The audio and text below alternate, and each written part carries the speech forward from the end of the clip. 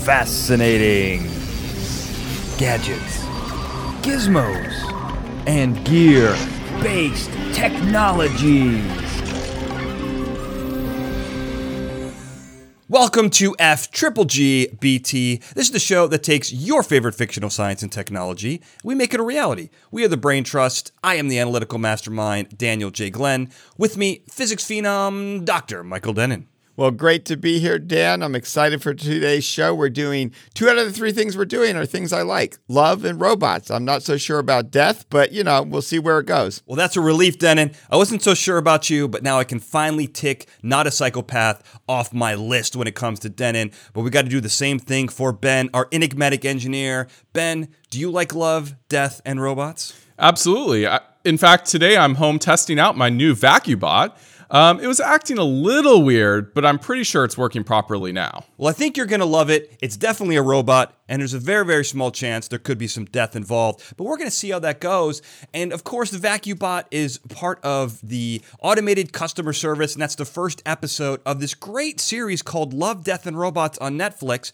I kind of stumbled across this one. This is not only right up our alley as a group, but it's up my alley because this is kind of like, I don't know how you guys would describe it. It feels very Dark Mirror-ish, but it's animated, and some of them are lighthearted, but are these very fun Twilight Zone-y looks at technology. Dennin, what did you think when you started watching this? Well, it's interesting because we're going to get into this later on. You're right. Most of them are what I would call standard looks at technology that are a bit apocalyptic, the standard things we think where things go wrong. But there are some that were hopeful, right? Some beautiful looks at technology, I felt. And that's kind of the love and robot part without the death. So that's where I leaned. I was very excited to see some hopeful visions of technology. And I know we're going to get to that more, but that's what I liked about it. Ben, what did you kind of like about this? Dan, I love these compilations of all these different stories that we get in things like Love, Death, and Robots. You get to see all these different points of view. And I love the irreverent kind of funny ones and also these kind of serious ones because they really make you think about how society can change as technology improves. I mean, there couldn't be a better segue into the first one we're going to talk about, which is called Automated Customer Service, which is about how robots and technology change society. And very quickly, this is about a house cleaning robot that kind of, for some reason, goes bananas and tries to kill the homeowner and her lovable pet. It's a pretty terrible one. Now, we're going to talk about a bunch of these episodes from both the first and second, I guess they call them volumes. Season's probably too strong of a word. But this is the only one from the second season. I really like this one because, number one, the animation is super crazy. And I think this is really the vision of the future. When I think of how AI and the Internet of Things are going to combine and you're going to have all of these automated systems, these robots, powering each other, communicating with each other, and running your household. This is kind of what I see when I look at the future. I'm guessing, Dennin, as the optimist of the group, you don't quite see it as hopeless and desolate and quite terrifying as I do. Probably not, Dan. It was interesting. This one I thought was cool because on the surface, as it started, it had a weird hopefulness to it. People seemed happy. Right? They were. They sure did. Right? That's true. They're kind of enjoying themselves. It was kind of interesting to me that as far as I could tell, all the people are old. So I thought that was an interesting twist on this at first. I was trying to guess what the twist was going to be as I was watching it. So there was that element. The robots seem very friendly. I will tell you, I got suspicious, could not figure out why the neighbor had a shotgun in such a technologically advanced world, but it came back, it was important near the end. So it raises some real questions on who designed these robots that I'm going to get into later, but that's where I was with that. I don't know, Ben, were you depressed, hopeful? How'd you like it? I mean, you have a VacuBot, so you clearly enjoy this. Yeah, well, seeing it, I just kind of assumed this was like a retirement community. And it was just showing us how, in our old age in the future, we can enjoy ourselves, being served by all these different robots for all these different tasks. And it doesn't really matter that, our population is dropping, we'll have all these robots to pick up the slack. So in that sense, I think it's really hopeful. Really, the only person who had a problem was this lady and her dog. Everybody else seemed to be having a great time at the end of the episode. Yeah, it just goes to prove, Dan, do not argue over where your picture should go. That's clearly... Look, I think that's right, but let's talk about a couple things there, because number one, Dan, you mentioned the shotgun. And first of all, for those of you who love Caddyshack, I do love that small little Caddyshack homage at the beginning of the episode where he's cleaning his gun and looking at an old lady through the window. I did find that to be very funny. But also, it's the analog part of that, right? Like, that's the only thing that isn't digital in this episode, and it becomes the very piece that saves them in some ways, at least from one of the robots, let's say. But it's kind of scary when you give robots like that. All it takes is one to turn on you, and suddenly they've got access to your locks in your house, the phone system. They can secure the windows. They can eliminate all means of escape. And if that robot has multiple functions like this one, such as getting rid of household pests, now all of a sudden you're an enemy in your own house. Now, this is really scary because I think if we're going to have killer robots, I think it's going to be an accident. I don't think it's going to be built in unless they're obviously used by the military. But one part that I loved here, and this made me think of you, Ben, is I love that they were able to thwart this killer robot at certain junctures by appealing to its OCD nature, by dumping laundry on the ground, putting, when the feathers get exploded out of that pillow, it's got to vacuum up the feathers. What did you think about this as a way, in some ways, to program a stopping point, a way to minimize the effect of these robots? What do you think about that from an engineering standpoint?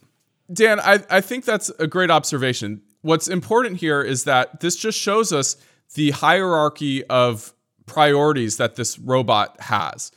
Clearly, it needs to eliminate the cause of problems in the home, but its first task is always make the home presentable. So when there's laundry on the floor, when there's feathers all over the ground, its first job is clean up the mess, and then it can go back to dealing with the pest, as we say, that's causing all these problems. I think that's a great point, Ben. And Dan, it really gives us a strategy of escape here that they do use in various ways. And it would be hopeful that the humans remember this for future strategy. And it does point to this issue of, the way AI fundamentally does work. We often forget that in our science fiction movies. There are these hierarchies of the programming. These are these values that it has. So sometimes that is the secret sauce to beating the AI that goes evil on you. Well, it might be the secret sauce, but one of the fail-safes that I thought was kind of insidious, very devious, is that once they destroy this robot, kind of Terminator style, that all of the information that it's collected is then uploaded into the cloud and then disseminated amongst all the other robots, which have all of them have some sort of killer protocol in them, and they chase them towards the end. That's a little scary, but I think that's exactly how the future is going to be. So I don't know. I looked at this more of a documentary than a fiction film. But let's move on, because this is, a very deadly look at how the future of robotics, the future of AI. But I think, Denon, you made a great choice. The next one was your decision, and that was the Zima Blue. And this is a much more artistic look at the future of robotics and AI. What drew you to this particular episode? Well, I think when you look at Zima Blue, you see something amazing, because the robot and the AI does not turn out to be a killer robot and killer AI. And it really raises the question when you compare these two. I realized you always get to a point where AI takes control, and I always wondered, well, why? Like, how does that really happen? Like, humans would have to actually give that up in ways that are never explained in the apocalyptic movies. So automated customer service ends a lot like Terminator, has that whole feel of, the AI that we built killing us, whereas Zima Blue really has kind of the human building the robot out of love for the robot. And that element of loving the AI and the robot then ends up built into the circuitry in ways that only become apparent at the end. And so it does show, yes, as humans, we're both destructive, but we're also capable of art and love and good things. So why doesn't that end up in our AI and in the science fiction? So I just loved that hopefulness of this particular one. That was my favorite part of it. Well, and I should also mention just really quickly what happens in this episode is that there is an artist who's become world renowned, and part of the story is I guess I'm killing the end there. It's a robot that people think it's a human who's augmenting itself, and you find out later that it's a robot who's creating all of this art, and it's a really great look. But in some ways, I have to say this looks like it's mocking the elitist artistic establishment, right? That someone can fool you into believing that they are human when they are in fact robots.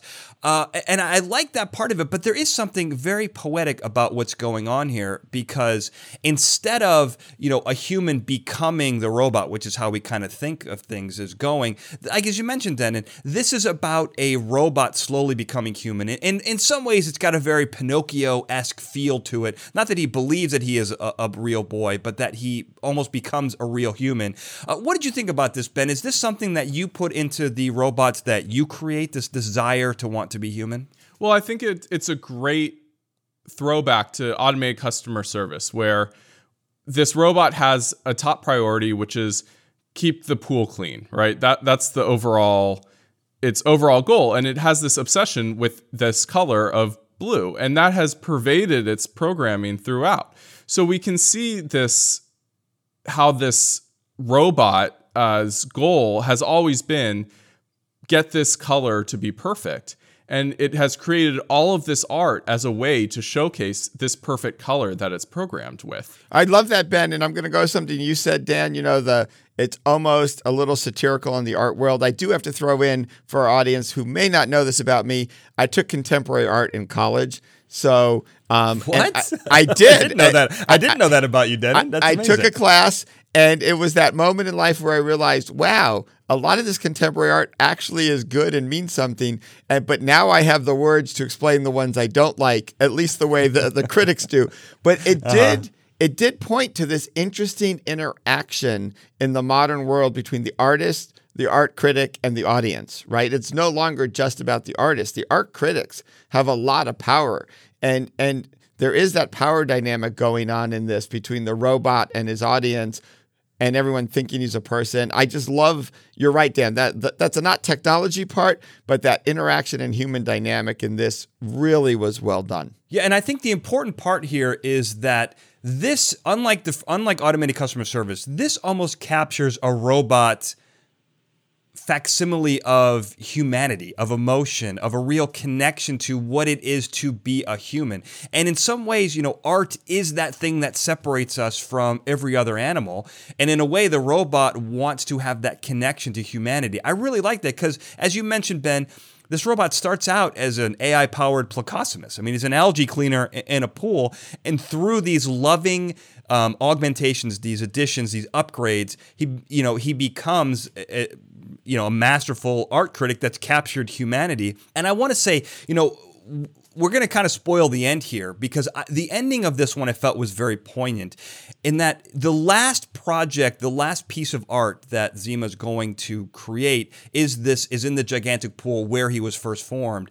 And he dives into the pool and then slowly sheds all of these advancements and then becomes that AI-powered algae cleaner that he was in the beginning. And this in some way really does capture that truly human element of going back to simpler times. They say you can never go back home, but that's what he tries to do here. And another way, he's able to choose his death. All of those augmentations, all of those upgrades required humans to put them on him and to upgrade his memory. Now he's really gone back into the womb, back into that fetal state inside, even inside of water. I felt that this was just kind of a very poetic ending, and I loved it. I don't know if that's too advanced for you, Denon. What did you see here? Oh, I'm totally with you on that, Dan. It was just amazing that way. And to watch the dynamics of it, all the different parts come off. What amazed me was that the core was left. So I think from a technological design point of view, as the person kept enhancing it, that it was just built around this core that he could still do that. Or maybe when he went in for his enhancements at some point, he prepared himself for this. It's an interesting engineering question. How do you keep that pool cleaning core at the center of something that looks very humanoid and fools everyone as a human? I don't know, Ben, did that design element intrigue you at all? Or was it just the whole thing falling apart was too distracting? I got the sense that his final augmentation was to put that robot back in. As we saw through his augmentation by humans throughout his life, it seemed like they were not leaving that pool cleaner robot alone. They were adding the arms directly onto it and all this stuff. So I think Zima himself had to return home. And this idea of returning home is really interesting because it seems like he spent his entire art career trying to recreate his home. First, we see these giant billboards that are enormous and as big as, big enough that for a human, it would seem like you'd be in the pool and all you could see is this blue, and he's painting the asteroids and recreating this blue everywhere. He's trying to recreate his home anywhere in the world that he can. And it isn't until the end when he realizes he can just recreate the pool, and that's what he has to do, that he figures out how to get back home, which is what his programming wants him to be. I think that's really cool, Ben. I like that. I had never thought about the scale thing. It's something we talk about a lot, is scales of different things. And some of those big blue squares were probably, letting humans know what his original perspective was, because he probably had very small sensors, and those blue tiles looked very big. I hadn't even thought of that. It gives a whole new meaning to large fields of blue. Well, definitely. And scale's very interesting because, we're talking about gigantic blue squares. We're talking about the size of humans. But now let's scale it down here. Let's talk about the third episode. This is one that I picked, which is when the yogurt took over, which is bacteria. We're gonna go even further down from humans to robots to bacteria. And this was my choice again because I like this for a couple different reasons. Let me explain the episode first. Let me not get ahead of myself here. This is basically where scientists take lactobacillic bacteria and they combine it with an advanced DNA. They splice it in there, and then they create a yogurt that is smarter than humanity. And throughout the course of the episode, humanity kind of collapses, and then you see the yogurt launch itself into the outer space, and that's the future. Kind of the title gives it away. When the yogurt took over. I loved it first of all because it's narrated by Maurice LaMarche, hope I'm saying that correctly, and he voices the Brain on Pinky and the Brain. We did a whole episode on Pinky and the Brain. I love that show. The Brain is one of my favorites. But also, I love the Ricky Gervais podcast, and there's a character on there named Carl Pilkington, and he talks about reading a news article about scientists creating a yogurt you can have a chat with. Everyone has a big laugh at his expense and how silly that is. But I feel like in some ways, this really was taking that idea and, to the nth degree. And I feel like it was inspired by that. Denon, what did you think of when you first saw this episode? Well, to be completely honest, Dan, you kind of alluded to something that was my first thought. I'm like, wait, is this really Pinky's plan the Brain's plan, sorry. Is this really the Brain's plan that works? Like, I recognize the voice. I'm like, this is the Brain, and he actually finally took over the world through yogurt. Like, that was my thought. I can't believe we did it. This was not planned. To our audience, you should all know, Dan did not set me up with that, or not knowingly at least. But that really, my genuine first thought was, wow, why didn't the Brain come up with this? This is clearly the way to go. My second thought was, wow, this is a really cool takeover plan because everybody was happy. You mentioned the world falling apart, but that was briefly. That was like when we didn't listen to the yogurt. When we did listen to the yogurt, things got really good and everyone was happy. And I think the fear at the end was, well, the yogurt might leave and it might go back to being bad. Like it was the ultimate benevolent dictatorship situation. So there was a lot. I had a lot of emotions going on. The Brain won. We're all happy. Wait, the yogurt's leaving. So I don't really know what to do with that episode. I don't know. Ben, where were you? Yeah, well, I like that this shows how these scientists who created this yogurt really didn't know what they were doing, but somehow managed to make just the perfect benevolent dictator, as you called it. And it makes me wonder, yogurt is really interesting and bacteria is really interesting in the sense that it can divide really quickly and it can it reproduces very quickly. So whatever great DNA they put in here, it's able to make itself even better and evolve even better really fast, and able to turn itself into this fascinating organism that can take over. What I really wonder about is it differentiating? Is it becoming a multicellular organism, or are all of these yogurt cells the same still? Because as we know, as humans, we have brain cells, we have skin cells, we have bone cells, we have all these different things, but yogurt is just yogurt. They're generally clones or slightly mutated clones of themselves. So, Dan, do you think this yogurt is differentiating and creating all these different cells to create different roles for the different pieces of yogurt? Well, I think that's a great question. Now, I'm going to pause the conversation right now because I am going to shatter your expectation and everyone listening's expectation is that this episode is silly and impossible. We need to stop talking about this. But now I'm going to build you right back up, guys, because it's actually possible if we replace yogurt with one other thing. A genetically engineered slime mold. I don't know if you guys know anything about slime molds, but they are wild. They're crazy. Denon, hold on to your hat, okay? You holding on to it? I am. Actually, I hate to tell you, Dan, I'm surprised, but I actually know a lot about slime molds, so I'm ready for this. Perfect. I'm good. All right, so hold on to your hat. So I think that slime molds may rival the octopus as one of my favorite organisms on the planet because first of all, a slime mold is, I don't know how, apparently you know a lot about this, Denon, so correct me if I get anything wrong here, but they are not a fungus despite the name slime mold. As a matter of fact, they were thought to be a fungus for a long time. They're not animals. They're actually part of the kingdom Protist, and they actually eat molds and bacteria, which I thought was really interesting. They can actually move. Some are as big as a pizza, and they don't have those different cells like you mentioned, Ben. They don't differentiate their different cells. They don't have different jobs for each different cell. And as a matter of fact, a gigantic slime mold the size of a pizza may actually be one individual cell, but that does not stop them from having what appears to us to be some level of intelligence. I'm going to put lots of articles about this, so don't worry. We're going to skip over some stuff, but they're very interesting. Then augment to this whatever you want to add to slime molds that you think are also interesting and how they could take over the world.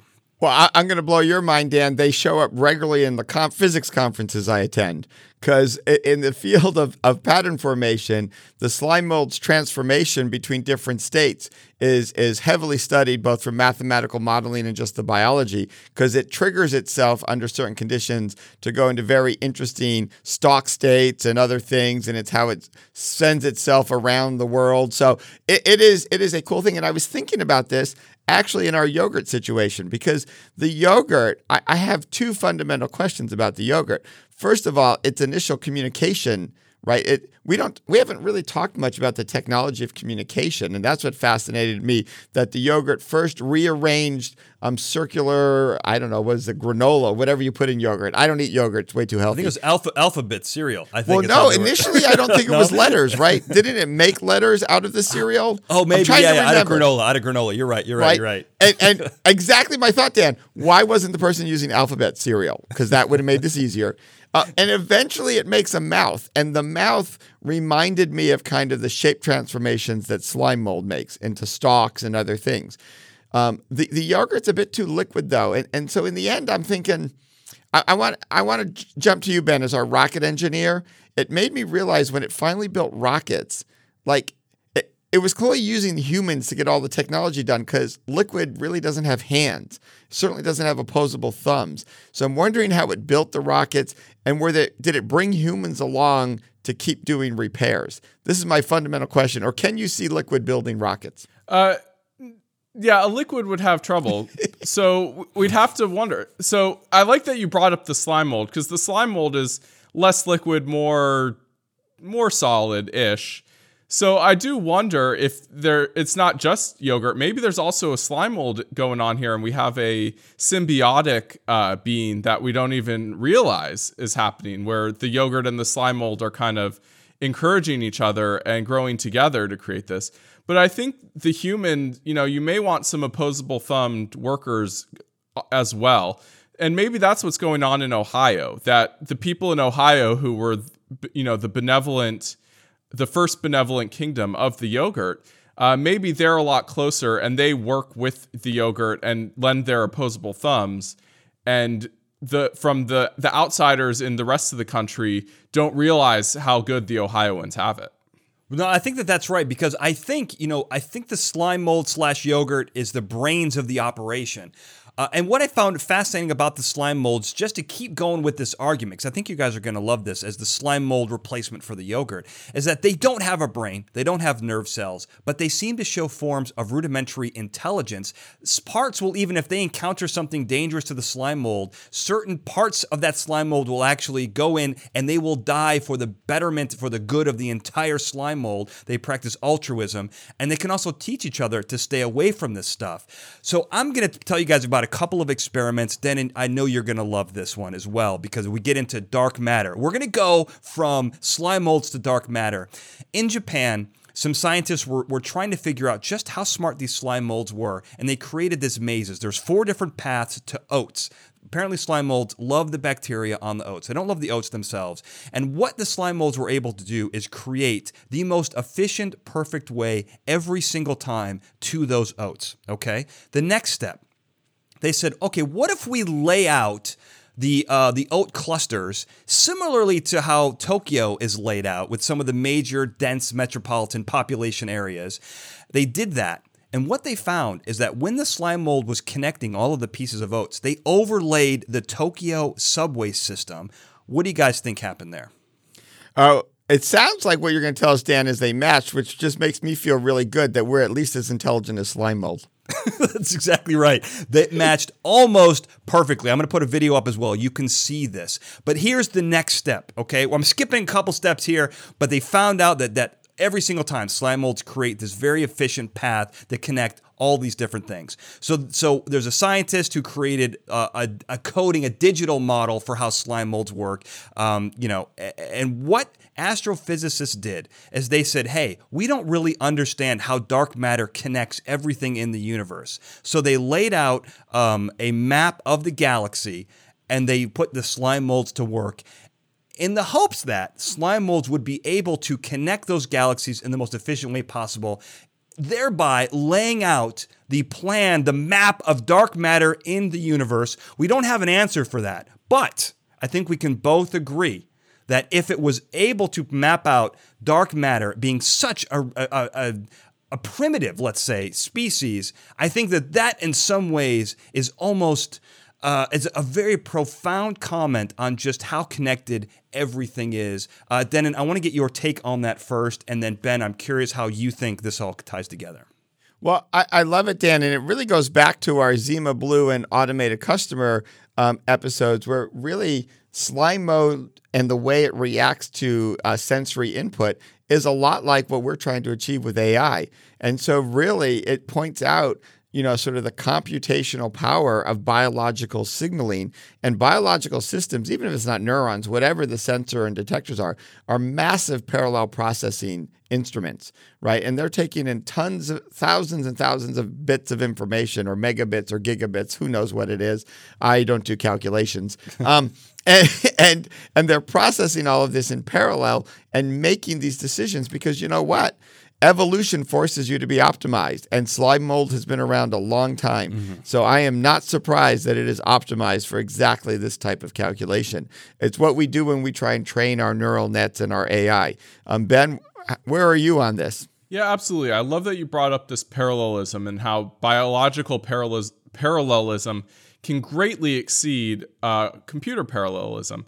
This idea of connecting galaxies or connecting the world, or connecting, the hubs of density in Tokyo, that's a difficult problem. It's similar to a problem called the traveling salesman problem, mm-hmm. which is a problem where you're trying to figure out the most efficient route between different places if you have to go to all the places. And it's actually a problem that's basically impossible to solve from a traditional computation standpoint.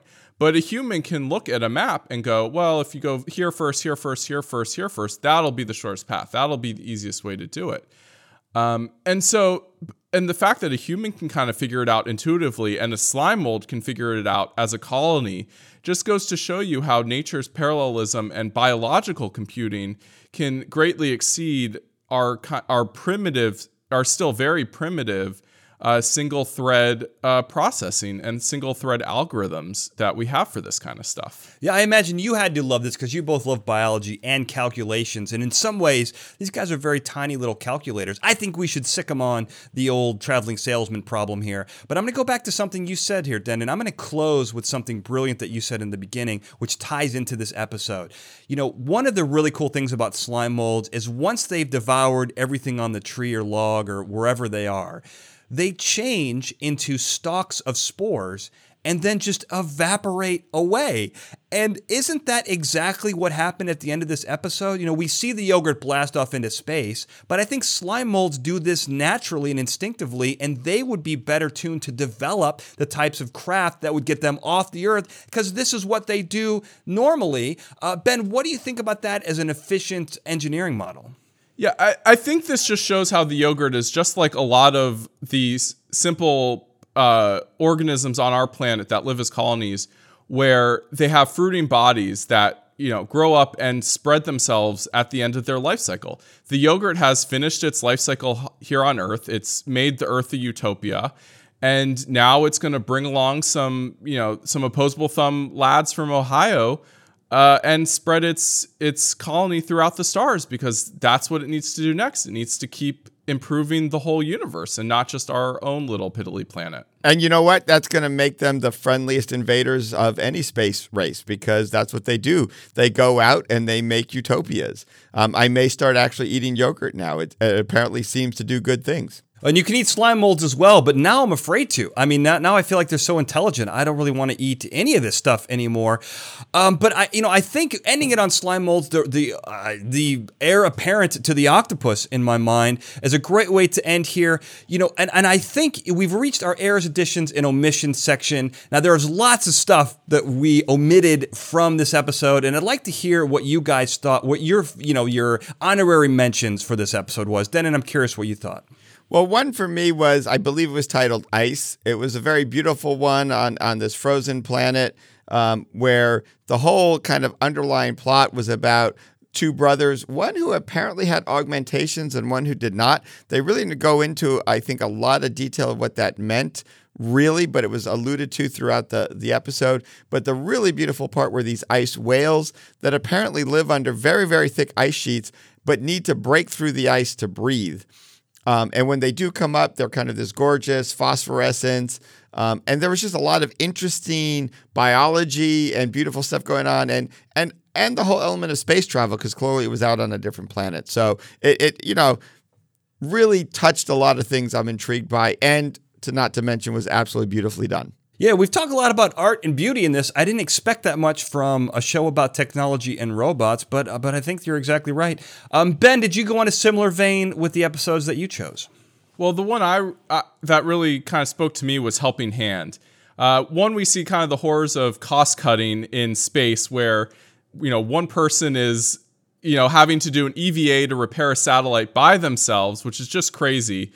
No one in the world today would think it's a good idea to leave a spaceship in a spacesuit by yourself, with either no one with you out in space, and even worse, no one left in the spaceship to make sure the spaceship's okay while you're outside. That's just crazy. And then I loved the ingenuity this repair person shows in getting back to their spaceship once things go wrong. So it just goes to show how physics work in space, and it goes to show how we shouldn't cost cut so much, because how dangerous it can be in space. But Dan, I want to hear what your honorable mention was. Well, I love that you say cost cutting and an ingenious method of getting back in the ship. I think that is a really funny way to describe severing your own hand and throwing it to get back into your ship. That's very, very political there, Ben. I'm very impressed with that.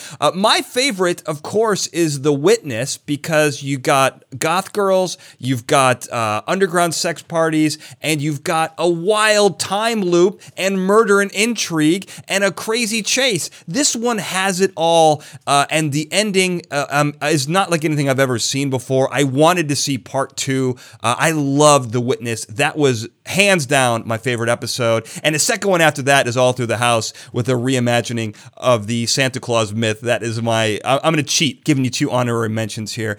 But I want to finish this section up here because we had a great comment. Everyone can get in touch with us. We're going to tell you how to do that in a second. And if you get in touch with us, we may feature you on a show. And this week's feature comes from a YouTube comment by a guy named Jags2000. And he talked about our Jurassic Park episode. And I love this comment. He said, so Chaos Theory is the true star of the film. I think all 3 of us agreed with that. He says his dad purchased Jurassic Park on VHS and a huge dinosaur cake when he was 6 years old to help him get over the flu. He goes on to say, FGGBT is an awesome team. It's such a creative show, and he's truly grateful for stumbling upon our channel amongst the millions out there. Well, first of all, couldn't agree more to that second part, but I love the fact that he was 6 years old and his dad bought him Jurassic Park and a dinosaur cake to help him get over the flu. His dad is a real MVP here. Celebrations to the dads everywhere as we record this. Very, very close to Father's Day. It may come out afterwards, but I wanted to point to that. Really quickly, Ben, I want to get your thoughts on this because I feel like this is something that may have happened to you as a kid, getting Jurassic Park when you were sick and watching it on a VHS tape. My story is pretty similar for Jurassic Park. My parents thought it was really important that we see that movie on the big screen. Even though I was only 8 or so at the time, they took me to the theater and we saw the movie, we saw the dinosaurs, and we could really appreciate these beautiful monsters as they were, even though I was probably a little too young to be in the theater for a movie like that. Well, Ben, I feel like there's an implied at the end, maybe not for you, maybe as you look back, but see the dinosaurs live and big and monsters, a bit maybe scary there. And as a dad who's occasionally taken his kids to movies way too early and had them spend the entire movie covering their eyes and screaming, I'm a little, I'm very sympathetic to those parental choices. They were great movies and it was the right thing to do to bring my kid. But sometimes it doesn't go the way you expect. I don't know. Where were you on that, Ben? Maybe it worked for you. I think it worked because I just loved dinosaurs so much. And it wasn't as scary as, say, like an Aliens movie where you think, oh man, aliens could be coming here any second and do what you see in those alien movies where, you know the dinosaurs are dead. They've been dead for 65 million years. You don't have to worry about a raptor coming back. Until a real John Hammond shows up on our planet. Right, Dan? No, I think that's exactly right. And then to you, I had a stepdad who let me watch scary movies probably earlier than I should. We did Phantasm earlier at last Halloween, and the scene where his fingers get cut off is still etched into my brain, my little 3-year-old brain. So that was pretty terrifying. But if you want to have your show, your comments, your email featured on our show, please, we're easy to get in touch with. You can find us on social media at FGGBT on Twitter, at FGGBT on Facebook, and we have an email address. We're questions at FGGBT. You can find our YouTube versions on YouTube, youtube.com/Daniel J. Glenn. You can comment there. We may feature you in a future episode, but of course, you can get in touch with members of the Brain Trust individually. Denon, where can people find you? Well, people can find me on Twitter or Instagram. Just flip my name and it's at Denon Michael. Now, if you're going to find me on Facebook, you have to do a little more work. You have to stick a prof in there. It's at Prof Denon Michael. And Ben, where can people find you? You can find me on all those social media networks at bsiepser. How do you spell that? BSIEPSER. And I can be found on Twitter at Daniel J. Glenn, on Facebook at Analytical Mastermind, and on Instagram at The Daniel J. Glenn. And remember, subscribe to us from your favorite podcast platform, whatever that is, they all work. And if you're there, take a second, rate and review us. And if you're watching us on YouTube, please subscribe and give us a like and leave us a comment down below so we can hear your thoughts about science and technology. And finally, this show contains powerful scientific information that could be misused by people hell-bent on world domination. So be careful with this information. Remember, you want to be a superhero and not a supervillain. So until next time, thank you for listening. Fascinating Gadgets, Gizmos, and Gear-Based Technologies is a Glencoe production and is produced by me, Daniel J. Glenn.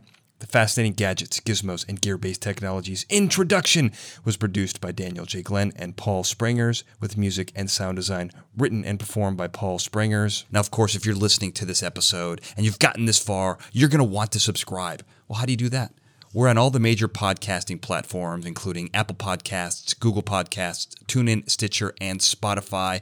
But if you're not already subscribed to those platforms, I made it easy for you. Go to our website, fgbt.com. You'll find links to those subscribe buttons and also links to our social media, both for the show and for our individual experts, the members of the Brain Trust. That's all right there. fgbt.com. And before you leave, don't forget to check out our other episodes. You can find the link at the top of the page for everything we've got, and you'll notice that we've got both a YouTube version and an audio-only version. Depending on what you like, we got it for you. And if you do like those videos, you can go ahead and subscribe to those as well. We're on youtube.com/Daniel J. Glenn. And once again, if you like this show, you're going to like everything that I do. Go to danieljglenn.com to find out more. Thank you for listening.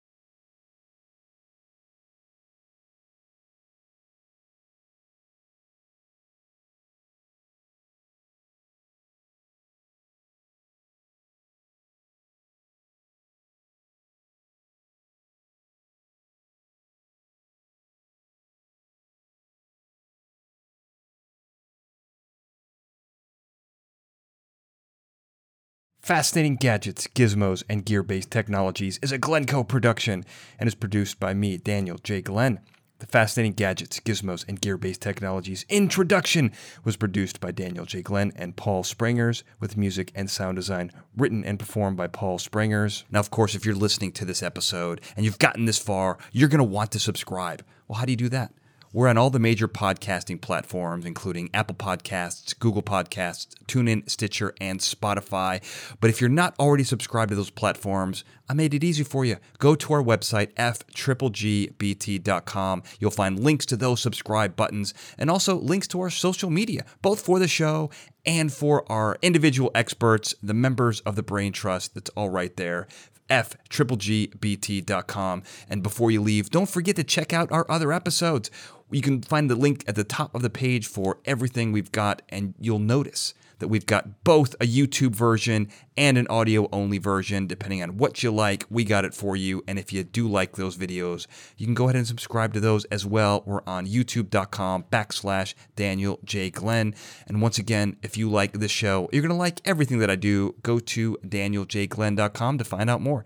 Thank you for listening.